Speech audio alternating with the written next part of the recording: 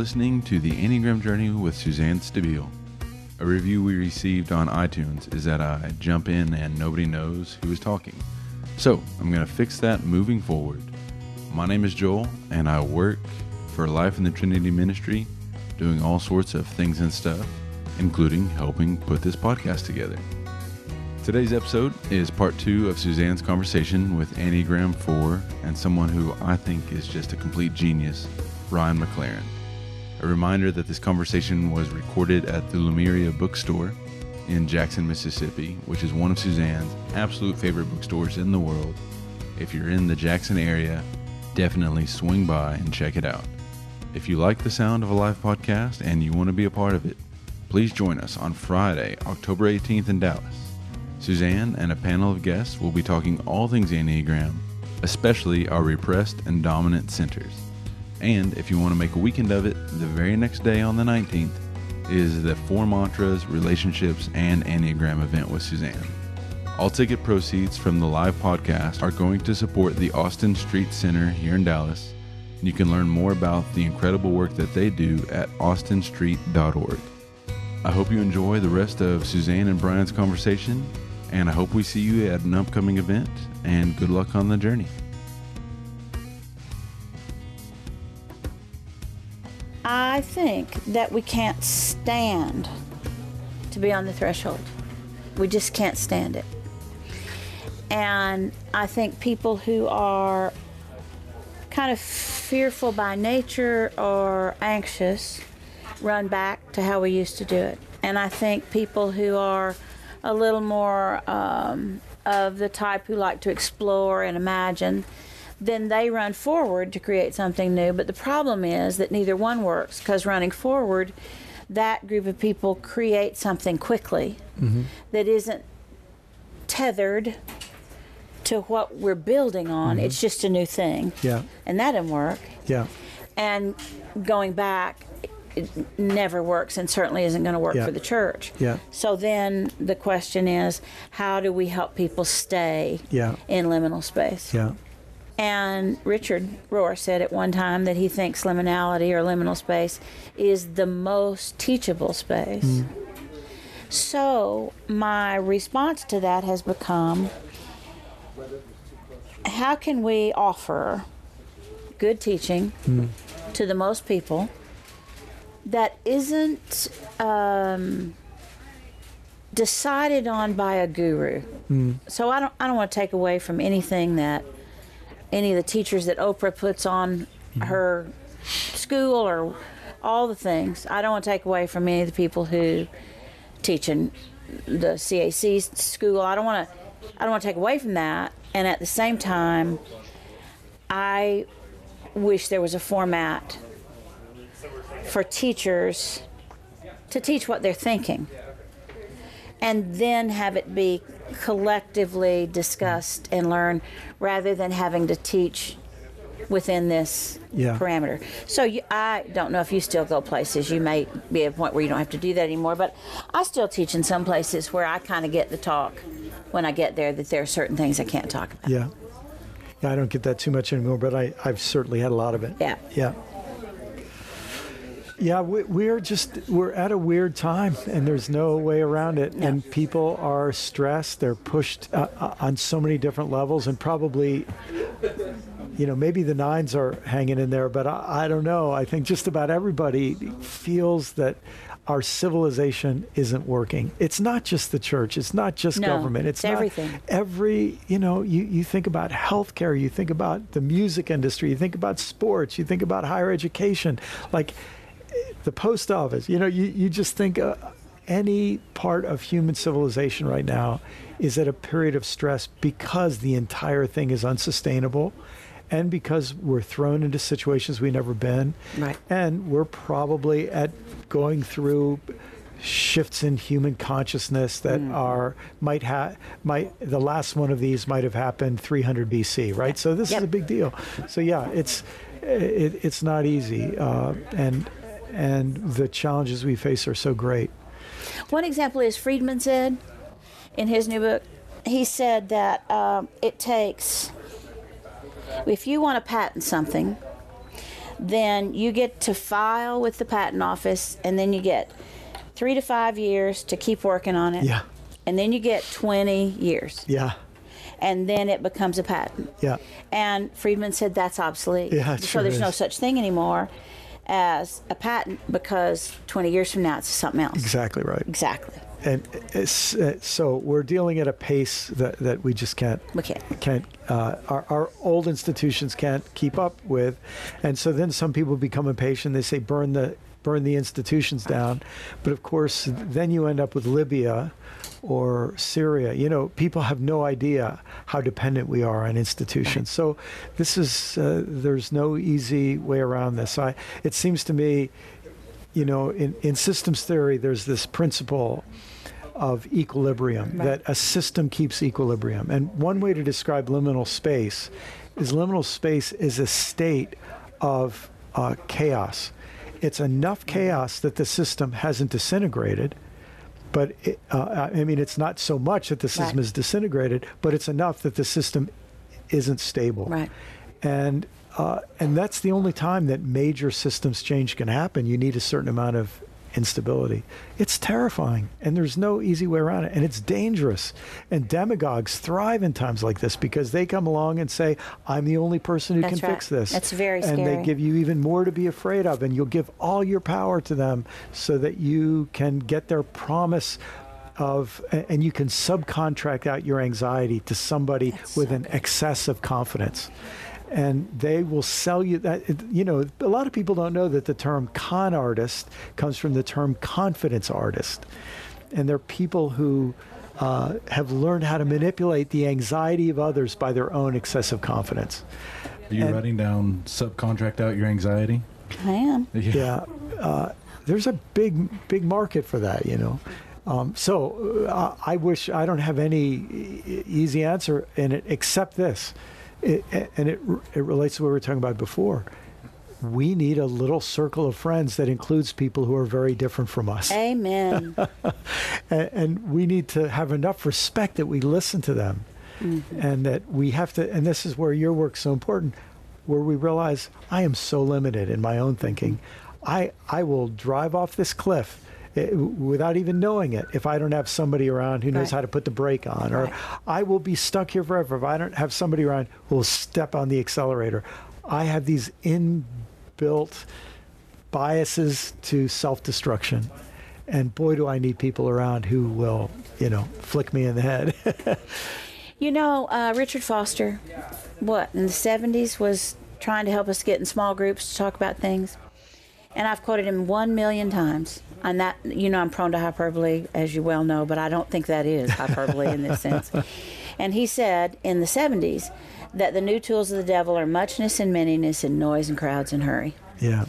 And that was before technology. And I think creativity is waning because we're busy all the time. And so, and this is so sophomoric, like I don't even know what I'm talking about because I haven't seen the movies. But I think...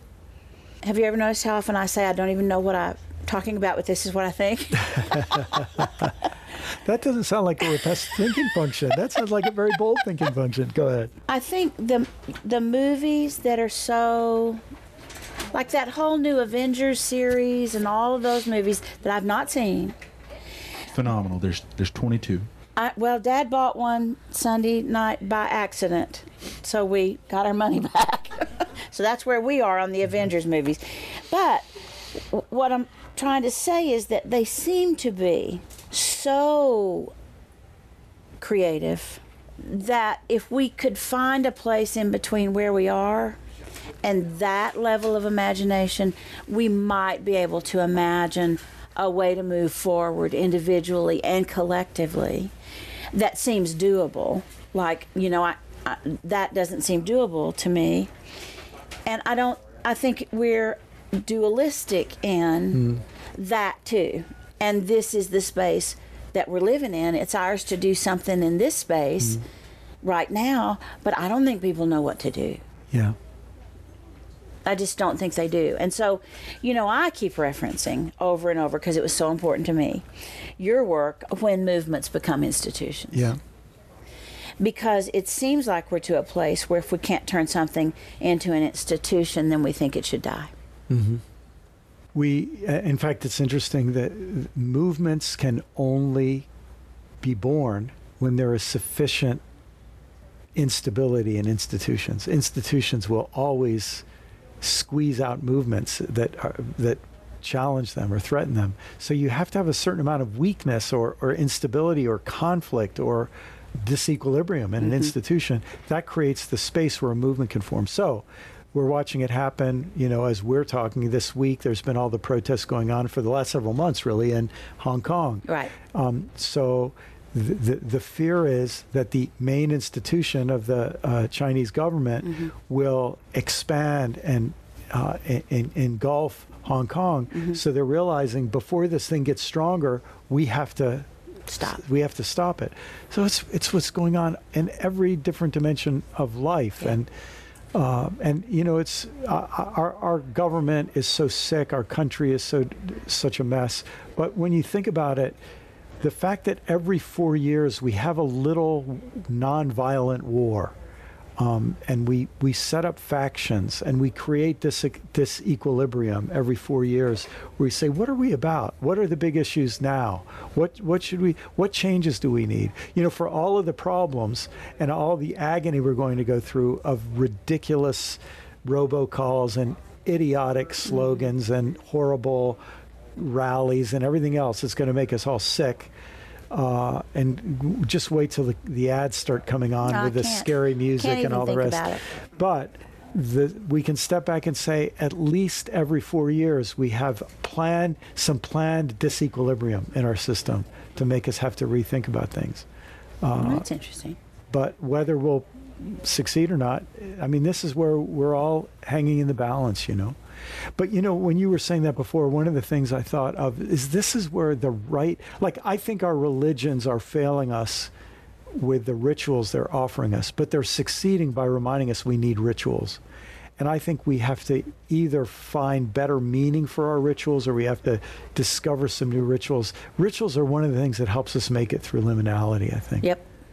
That's fascinating because, I finally had to have Joe help me design a ritual of some kind that I could say before I leave a city where I've been teaching, because I couldn't leave all the stories that I heard there. Yes. So I was taking all of them with me. Yes. And I couldn't talk myself out of it. I couldn't think myself out of it. I had to have a ritual that leaves it there, and then I come back home. It's funny that when you say that, it makes me think that thing in the Gospels, shake off the dust off your feet. That's that's kind of a ritual. It's it exactly. Yeah. The Reverend literally did that after one of our moves when I was younger, from town A to town B. Is that so? Yeah.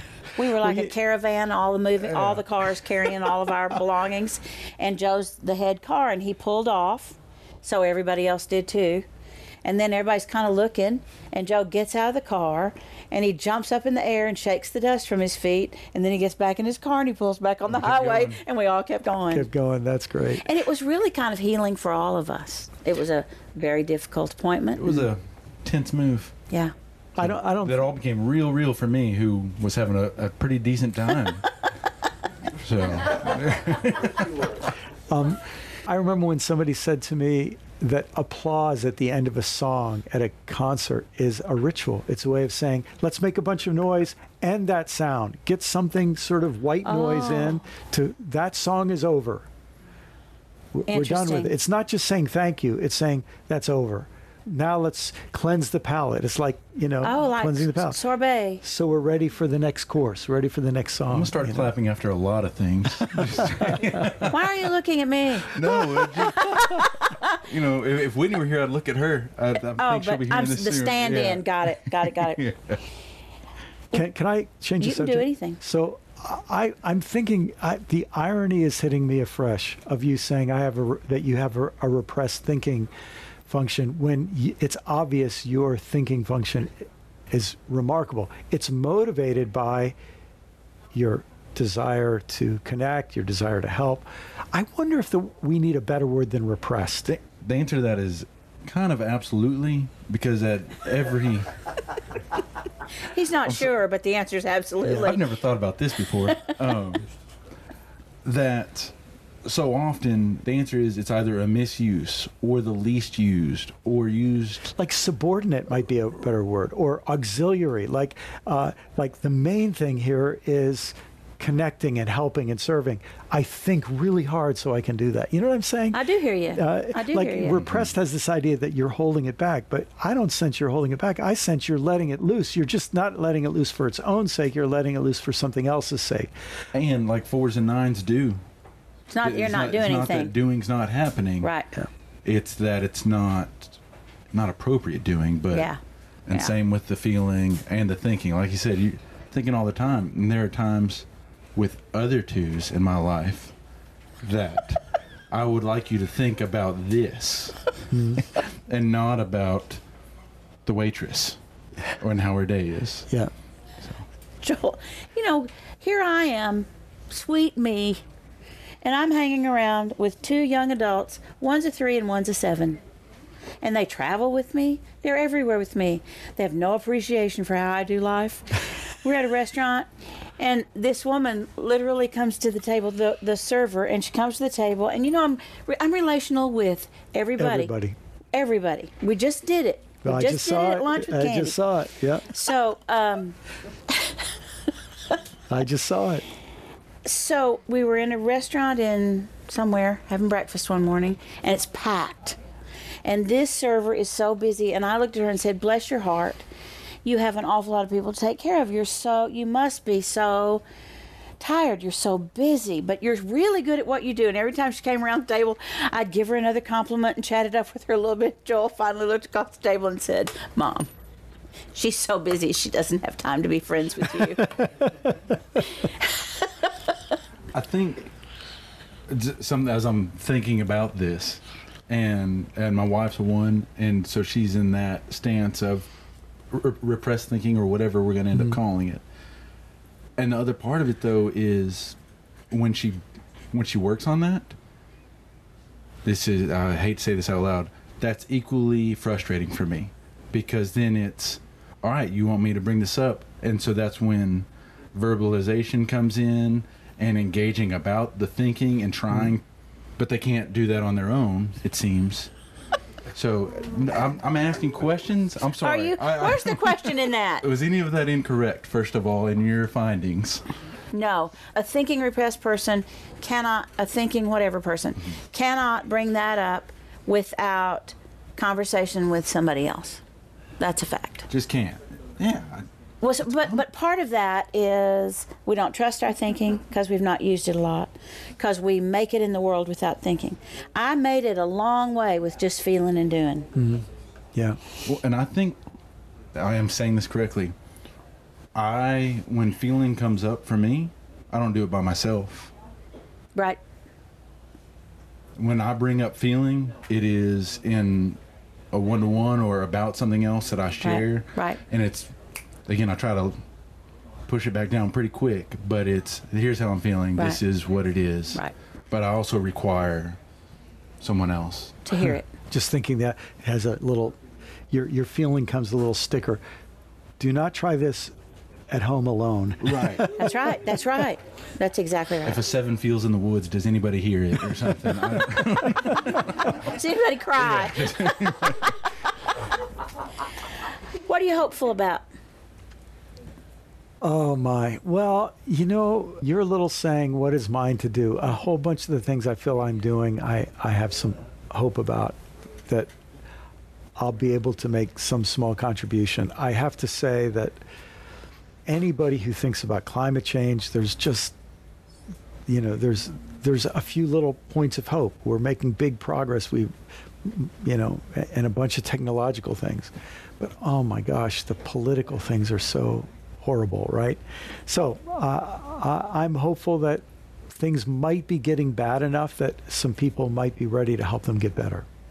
But that's a little bit of hope against a lot of anxiety. Yeah. I also am hopeful about the ability of people to live decent and meaningful and good lives, even when a whole lot of bad stuff is happening. Mm-hmm. For 35 years, I had a Sunday school class. And it was always a new class that I started when Joe was appointed at a church. and it was always intergenerational. And one of the most wonderful things that I got to watch over the years was how the older men and the older women in the class would console the young ones when they thought, I can't do this. Yes. We haven't had any sleep. The baby has colic. We haven't slept in weeks. You know, all that stuff. And they would kind of say, you know, it's all right. It's all going to work out. You'll get through it. Yeah, it's not always going to be that way. I think it's just hard to define what we're getting through. Yeah. I feel like every day I'm trying to get through something, but I don't quite know what it is. Yeah. It seems to be so multifaceted that I don't quite know what it is. So when I know I keep talking about, y'all should read Thomas Friedman, Thank You for Being Late. I've been talking about it for 18 months. But one of the things that's so important to me about that book, I think, is that he gives me an out before he challenges me to anything. And the out is that the rate of change is so unexpected, and we've not had a changing rate of change like this ever. So it's okay that you're really struggling. But you can't do anything to change the changing rate of change. And I worry that people mine and Joe's age are going to kick back and say, well, we kind of done our part, because we know it's not okay to say it's going to be all right. Yeah. That's not an answer. Yeah. And I think when things are like this, we feel so inadequate that we don't know what would be an answer. Yeah. Right? So we just, it makes me want to engage more in conversation with people our age and older, but I don't know what to talk about. Yeah. Yeah. You know that old saying, lead, follow, or get out of the way? Yep.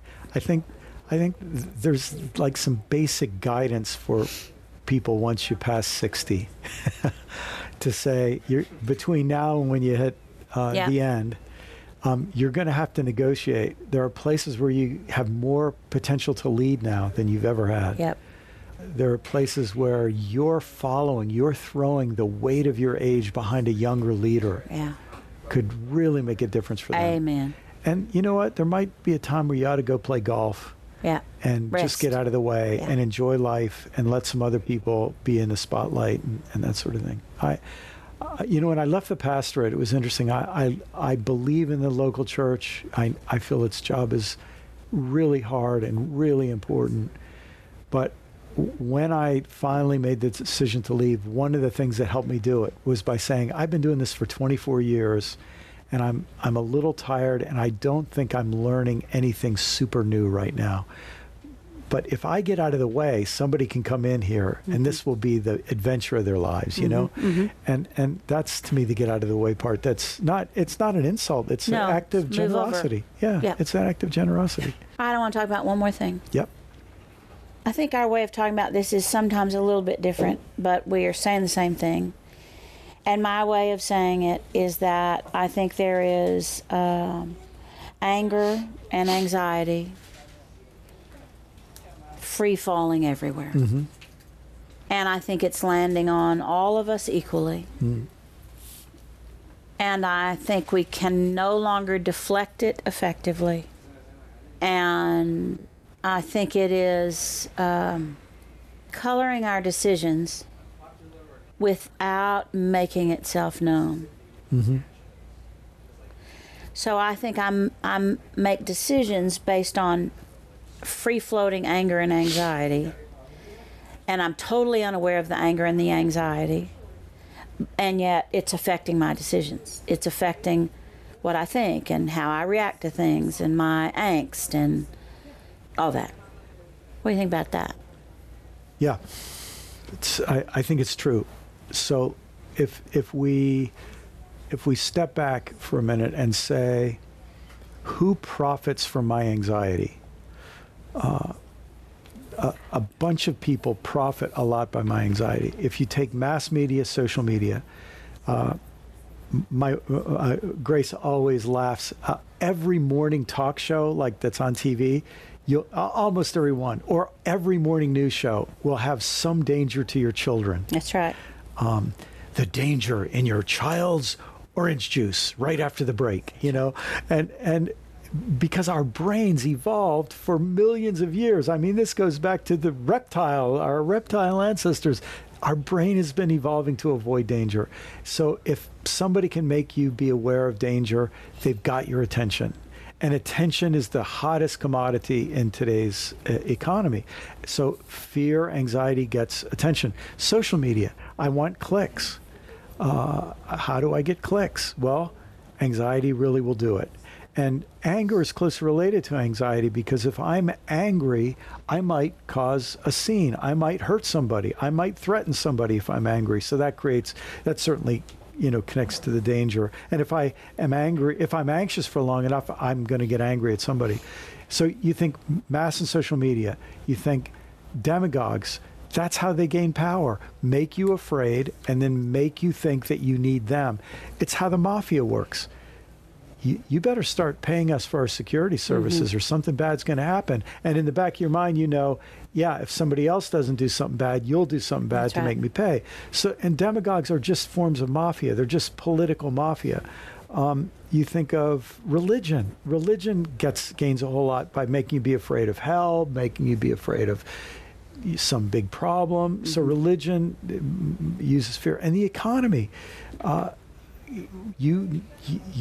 you might go out in public and people might think you're not wearing the shoes that everybody's wearing this. We got it. Like, everybody profits from anxiety. And maybe if we started taking seriously the link between anxiety and profit, it would help us get the hook, let ourselves off the hook to say, oh, it's not just me. And I don't know. I think that might wake us up a little bit. And then I also, when you say that, I think about that famous FDR saying, the only thing we have to fear is fear itself. Right. But this sense that, if you want to be anxious about something, be anxious about what fear does to your brain and your body, what stress does to your brain and body. And maybe that'll get our attention to shift the discussion to something else, So I'd say that's a part of the picture. But here's the other thing that I'm when you bring that topic up that comes to my mind. What if deep down we know that we have 2 or 3 really big problems and we love to be anxious about 75 other problems because they distract us from the 2 or 3. There you go. That's good. And if we, and this to me again is part of the job of spiritual communities, there ought to be some community of people whose job is to try to help us to figure out what's really worth being anxious about. Yep. This isn't a question. It's just something I'd like to hear y'all talk about that I think people would like to hear. Speaking of fear and anxiety and kind of the tide turning some and changing the world, you both have gay children and have dealt with that. Did you already talk about that? Mm-mm. Would y'all be okay talking about Sure. I don't even know what I want y'all to share, but your story as parents with religious background. It's one of those things where I just think the story will help people. Yeah, it's just a really important time for telling those stories, I think. I think that's great. Yeah. Well, I don't know where to begin on that except to say, I grew up in a fundamentalist setting back in the 60s and 70s when we didn't talk about homosexuality because we didn't talk about sexuality. I remember being a little boy and our family used to read the Bible at dinner. My dad would have us read the Bible at dinner. And there kept being this word circumcision, and I had no idea what it meant. And when I asked my parents, I think my mother explained what it meant. And I just thought, that's in the Bible? I was scandalized, So, we didn't talk about sex. And I don't think I knew what homosexuality was when my first friend came out to me about being gay. So that's how, it was just... How old were you? I was in high school. Okay. Probably 9th grade. So maybe 10th grade. So... And because of that friend, as later on, when homosexuality became an obsession of the religious community, because I'd had that friend, I never bought what they were saying. You know what I mean? Like Right. they would use words like abomination and all that. I never bought it. But I was also aware of how much trouble you could get in. And so I tried to walk on eggshells for a lot of years as a minister about Sure. it. And when I have 4 children, and I have 2 heterosexual, 2 gay children, and when my first child who came out as gay came out, I remember feeling horrible pain, not because he was gay, but because I wondered how much pain me bringing him up in a religious community had added to his pain. Like I just had this feeling, did I ruin my kid's life by bringing up adjacent to religion that is so obsessed with this? You know, it was just this. As a parent, you don't want to cause your child pain. Ever. Meanwhile, I have friends who are willing to throw their children under the bus to keep from getting in trouble with the religious community. Right. You know, so all of that is, you know, part of my story. 2 things that played some role in my own coming to terms with what it meant to have gay children. We had a dear friend who's charismatic, you know, and charismatic folks are happy to tell you a word from the Lord. And we had a whole lot of people who told us that we were sinning and evil for accepting our children, and we should have sent them off to some re-education camp. But one of our charismatic friends came over. She says, I have a word for the Lord from you, and it is that God will bring blessings into your life and wonderful people into your life who you never would have had if you didn't have a gay child. And it was this it was like she was giving us a blessing. She was saying, this is going to be a blessing in your life. It's not going to be a bad thing. Yeah. And my gosh, has that turned out to be true. Yeah. I mean, our lives have been so enriched. And by being in solidarity with our gay children, it's put us in solidarity with so many other people. And it's brought incredible benefits that don't sound like benefits. But when I got rejected by all of these religious people simply for loving my gay children, I realized how worthless their approval had been before that. In other words, I Right. was afraid of people like this. I was eager to keep the respect of people like this who have this warped sense of values, you know. So that was one thing. But another friend of mine says that one of the gifts of the gay community in coming out about their homosexuality is to help all the rest of us come out about our sexuality. Oh, that's good. And just to become more honest about sexuality in all of our lives and what a reality this is for us as biological creatures with hormones and, you know, all the rest, and all the social challenges of that. Right. I just think that's all part of the gift of this thing that's going on. Oh, I'll say one other thing, and that is that I've come to think that one of the bigger issues in this is actually about patriarchy. That part of what is being challenged by the conversation about homosexuality is this old way of human organization that puts an aggressive man in charge to keep everybody else in line. And I think that's part of what's being challenged right now. I think I taught my children that the church was a safe place. So I grew up in a home completely different from yours. My dad was a doc, my mom was a nurse, and we were very open about sexuality and all of it. I never felt like I couldn't ask my parents about anything, and it was completely different. And I grew up in a home where my parents, if they didn't have room for somebody that they encountered, they made room. Mm-hmm. It's like, well, that now that we know Fred, that we can't have that be part of our thinking anymore because Yes. Fred's here, Yes. right? The people came first. Yes, always. And so I didn't have any of that. And it's so interesting to me at this moment in history because I grew up believing that my children, I had children, believing that my children would always be safe, as they were in the United Methodist Church. You know, BJ is BJ, so that's a thing. Mm. And he is very active in a United Methodist Church, and he's gonna stay. He and his husband, and they're gonna stay active, and they're gonna stay in the conversation. But I think one of the places where we are struggling, those of us who have gay children in the church or in relation to the church, is that we're getting whipped up on with 7 scriptures and we're not theologians. So the people that we meet on the street don't know how to argue against that.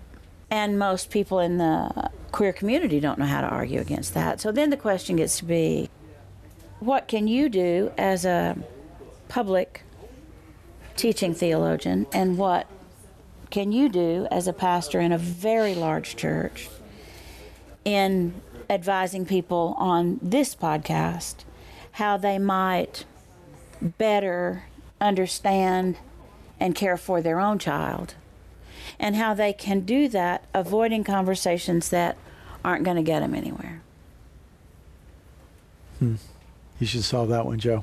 I wish I could solve it. I find it very interesting to be where I find myself in the United Methodist Church at this point, because when I pastored in a Roman Catholic church in the city of Dallas, a very significant portion of our congregation was in the gay neighborhood, very close to where the church was. And it wasn't an issue, and we didn't talk about it. It wasn't ever a thought that those people who were in the LGBTQ community couldn't come and worship and participate in the church community. And so it was something Fully participate. And it was something I was always very comfortable with. And I like to look back and think that my theological education, my scriptural education, was really top shelf. Sure. Because of the number of years that I was in seminary and because of the professors that I had. I can remember one particular course where in order to get an A in the course, you had to choose, I don't know how many books of the Bible, Old Testament, for that particular course, and write papers on each one of them, and you had to write a pretty significant exegesis of the scriptures of that particular book. And in none of those ever did the issue of homosexuality come up for me. I certainly have never been one of those theologians who took scripture literally and word for word, black and white. And so I've always been aware that the word homosexual has never appeared in the scriptures. It is a word that we have attributed to certain places in scripture. But if we were to do significant scriptural study and exegesis of the sociological and the economic and various other contexts in which those things took place, we would find that what Scripture is talking about is not what we understand today of loving persons committed in same-gender relationships as Scripture is talking about. They're not the same thing. So I find myself now in a denomination where it is becoming the dividing issue. As it has been for so many denominations. Yeah. And we are really struggling in the denomination, and may very well end up with a denominational split, as many other denominations have also done. Because we have a gay son, I am totally certain in my brain that it's not a choice, that he is who he is, a child of God, loved by God for who he is, the way he is, as he is, just as I am.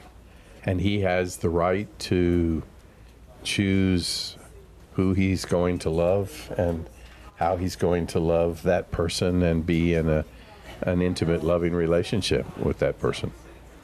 Though in my brain, there's not a theological issue or problem for me. You too, I assume. Yeah, but you know, I grew up with the theological with the system issues. that makes it a big deal, and maybe I can offer an analogy that might help some people. So I have a person in my life. I've known this woman since she was born, and I remember as a little girl, and so I've watched her grow up her entire life, and she is on the autism spectrum. And so when she was a little girl, she would just be happy, delightful child. Something would happen, and she'd be screaming and writhing on the floor. She'd start to bite herself. She would draw blood, and you know, it would take hours to get her calm. And back in those days, people didn't talk too much about autism. It just wasn't a term that even most folks had heard. And some people would just say she was a bad kid who threw temper tantrums, right? Mm-hmm. But when you saw the degree to which she'd lose control, there was only one thing in the Bible you could compare it to. She was demonic. Demon possession. Yeah. Well, here's the thing. That's the closest category in the Bible you could find to her behavior. And so you could imagine people casting demons out of her. Imagine the psychological trauma you would cause by telling her she has the devil in her, knowing what we know now about autism, right? I would call that a category error of such phenomenal moral consequence. What did Jesus say? You know, it's better to have a millstone tied around your neck and thrown into the sea than to harm one of these little children. And imagine damaging this young girl by calling her demon possessed and telling her she has the devil and she's evil and she has to renounce this and she has to change, and if she would just pray and just have faith, she'd be cured. Right. Well, the good news is she's had great treatment and great therapy, and she's living a good life as a person with autism. Right. Well, the fact is, when people try to take a verse from the Bible and apply it to LGBT people, it's the same thing. In the ancient world, they had no understanding of sexual orientation. Gay people existed, but so did other forms of sexual activity, including rape and so on. So it's just a misapplication of the Bible. Exactly. But here's the deeper issue. Why do people use the Bible that way? Because some powerful white men tell them, and black men and other color men too, powerful men tell them to. Yeah. And at the end of the day, this argument isn't about gay people. It's about who's in charge. Mm-hmm. And who's telling the straight people what to think about the gay people. And that isn't going to go away by argument, because those people aren't going to give up their power by argument.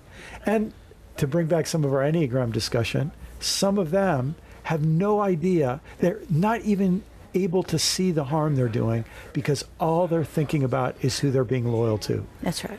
They're being loyal to the centuries of tradition in the past. We can't even see how many people they're hurting in the present, how many people will be hurt in the future. It's just about loyalty to the tradition of the past. And even more personally, I'll never forget the father who, his son had come out. My son came out. He drove 5 hours to come see me. He sat on my living room in my couch. He burst into tears and he said, I feel like I'm being faced with a choice. If I accept my son, I'm rejecting my father. Oh my. If I'm loyal to my father, I have to reject my son. God. And I thought, that's it right there, you know. And who it's certain people are in power. I also just want to say that I think we live in a time of such great insecurity that we don't feel like we're in unless we know who's out.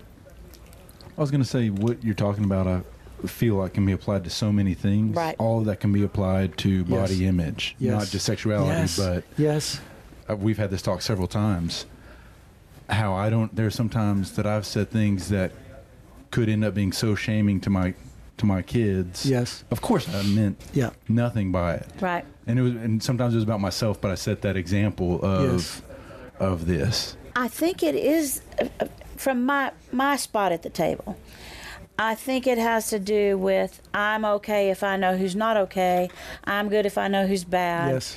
I'm in if somebody's out. Yes. It's like there doesn't seem to be a great desire for everybody to be in. Yes. Or for everybody to be at the table. And I don't get that, really. I think it connects to what you were saying before about anxiety. Yeah, if we're constantly being told you're not good enough, you don't weigh the right amount, you don't look the right, your hair isn't right, this isn't right, that isn't right, you're so unacceptable. Like, what a gift to be able to have some group of people you can point to and say, I'm acceptable, they're unacceptable, you know? Exactly. Oh, my goodness. And they might not even mean any malice toward the other people. What they're really doing is medicating their own shame. I was going to say, even I might not be this, but I'm this. Yeah. So I'm orthodox. if it's not other oriented, it's still, I'm okay because of this. Yeah. Yeah, Richard Rohr said one time the reason sexuality is such a hot topic, the reason homosexuality is such a hot topic, is because people know if they're not. So they get to be in the I'm not group. Yeah. Well, there's no end to what we've learned from having a gay son and from the gay community and from the number of people who have talked to us about their children. I think one of the mistakes we make, all of us in ministry and all of us, is that we tend to not talk as openly about the parts of life that we think everybody's not going to approve of. Mm-hmm. And so we diminish people having a place to stand. Mm. It's like, well, I used to have a place to stand here, but now that's not okay. Mm-hmm. And then that's not okay. And so some people get so marginalized that they're just not in the picture anymore. We're out of time. We're out of time. Thank y'all for coming so we had somebody like here.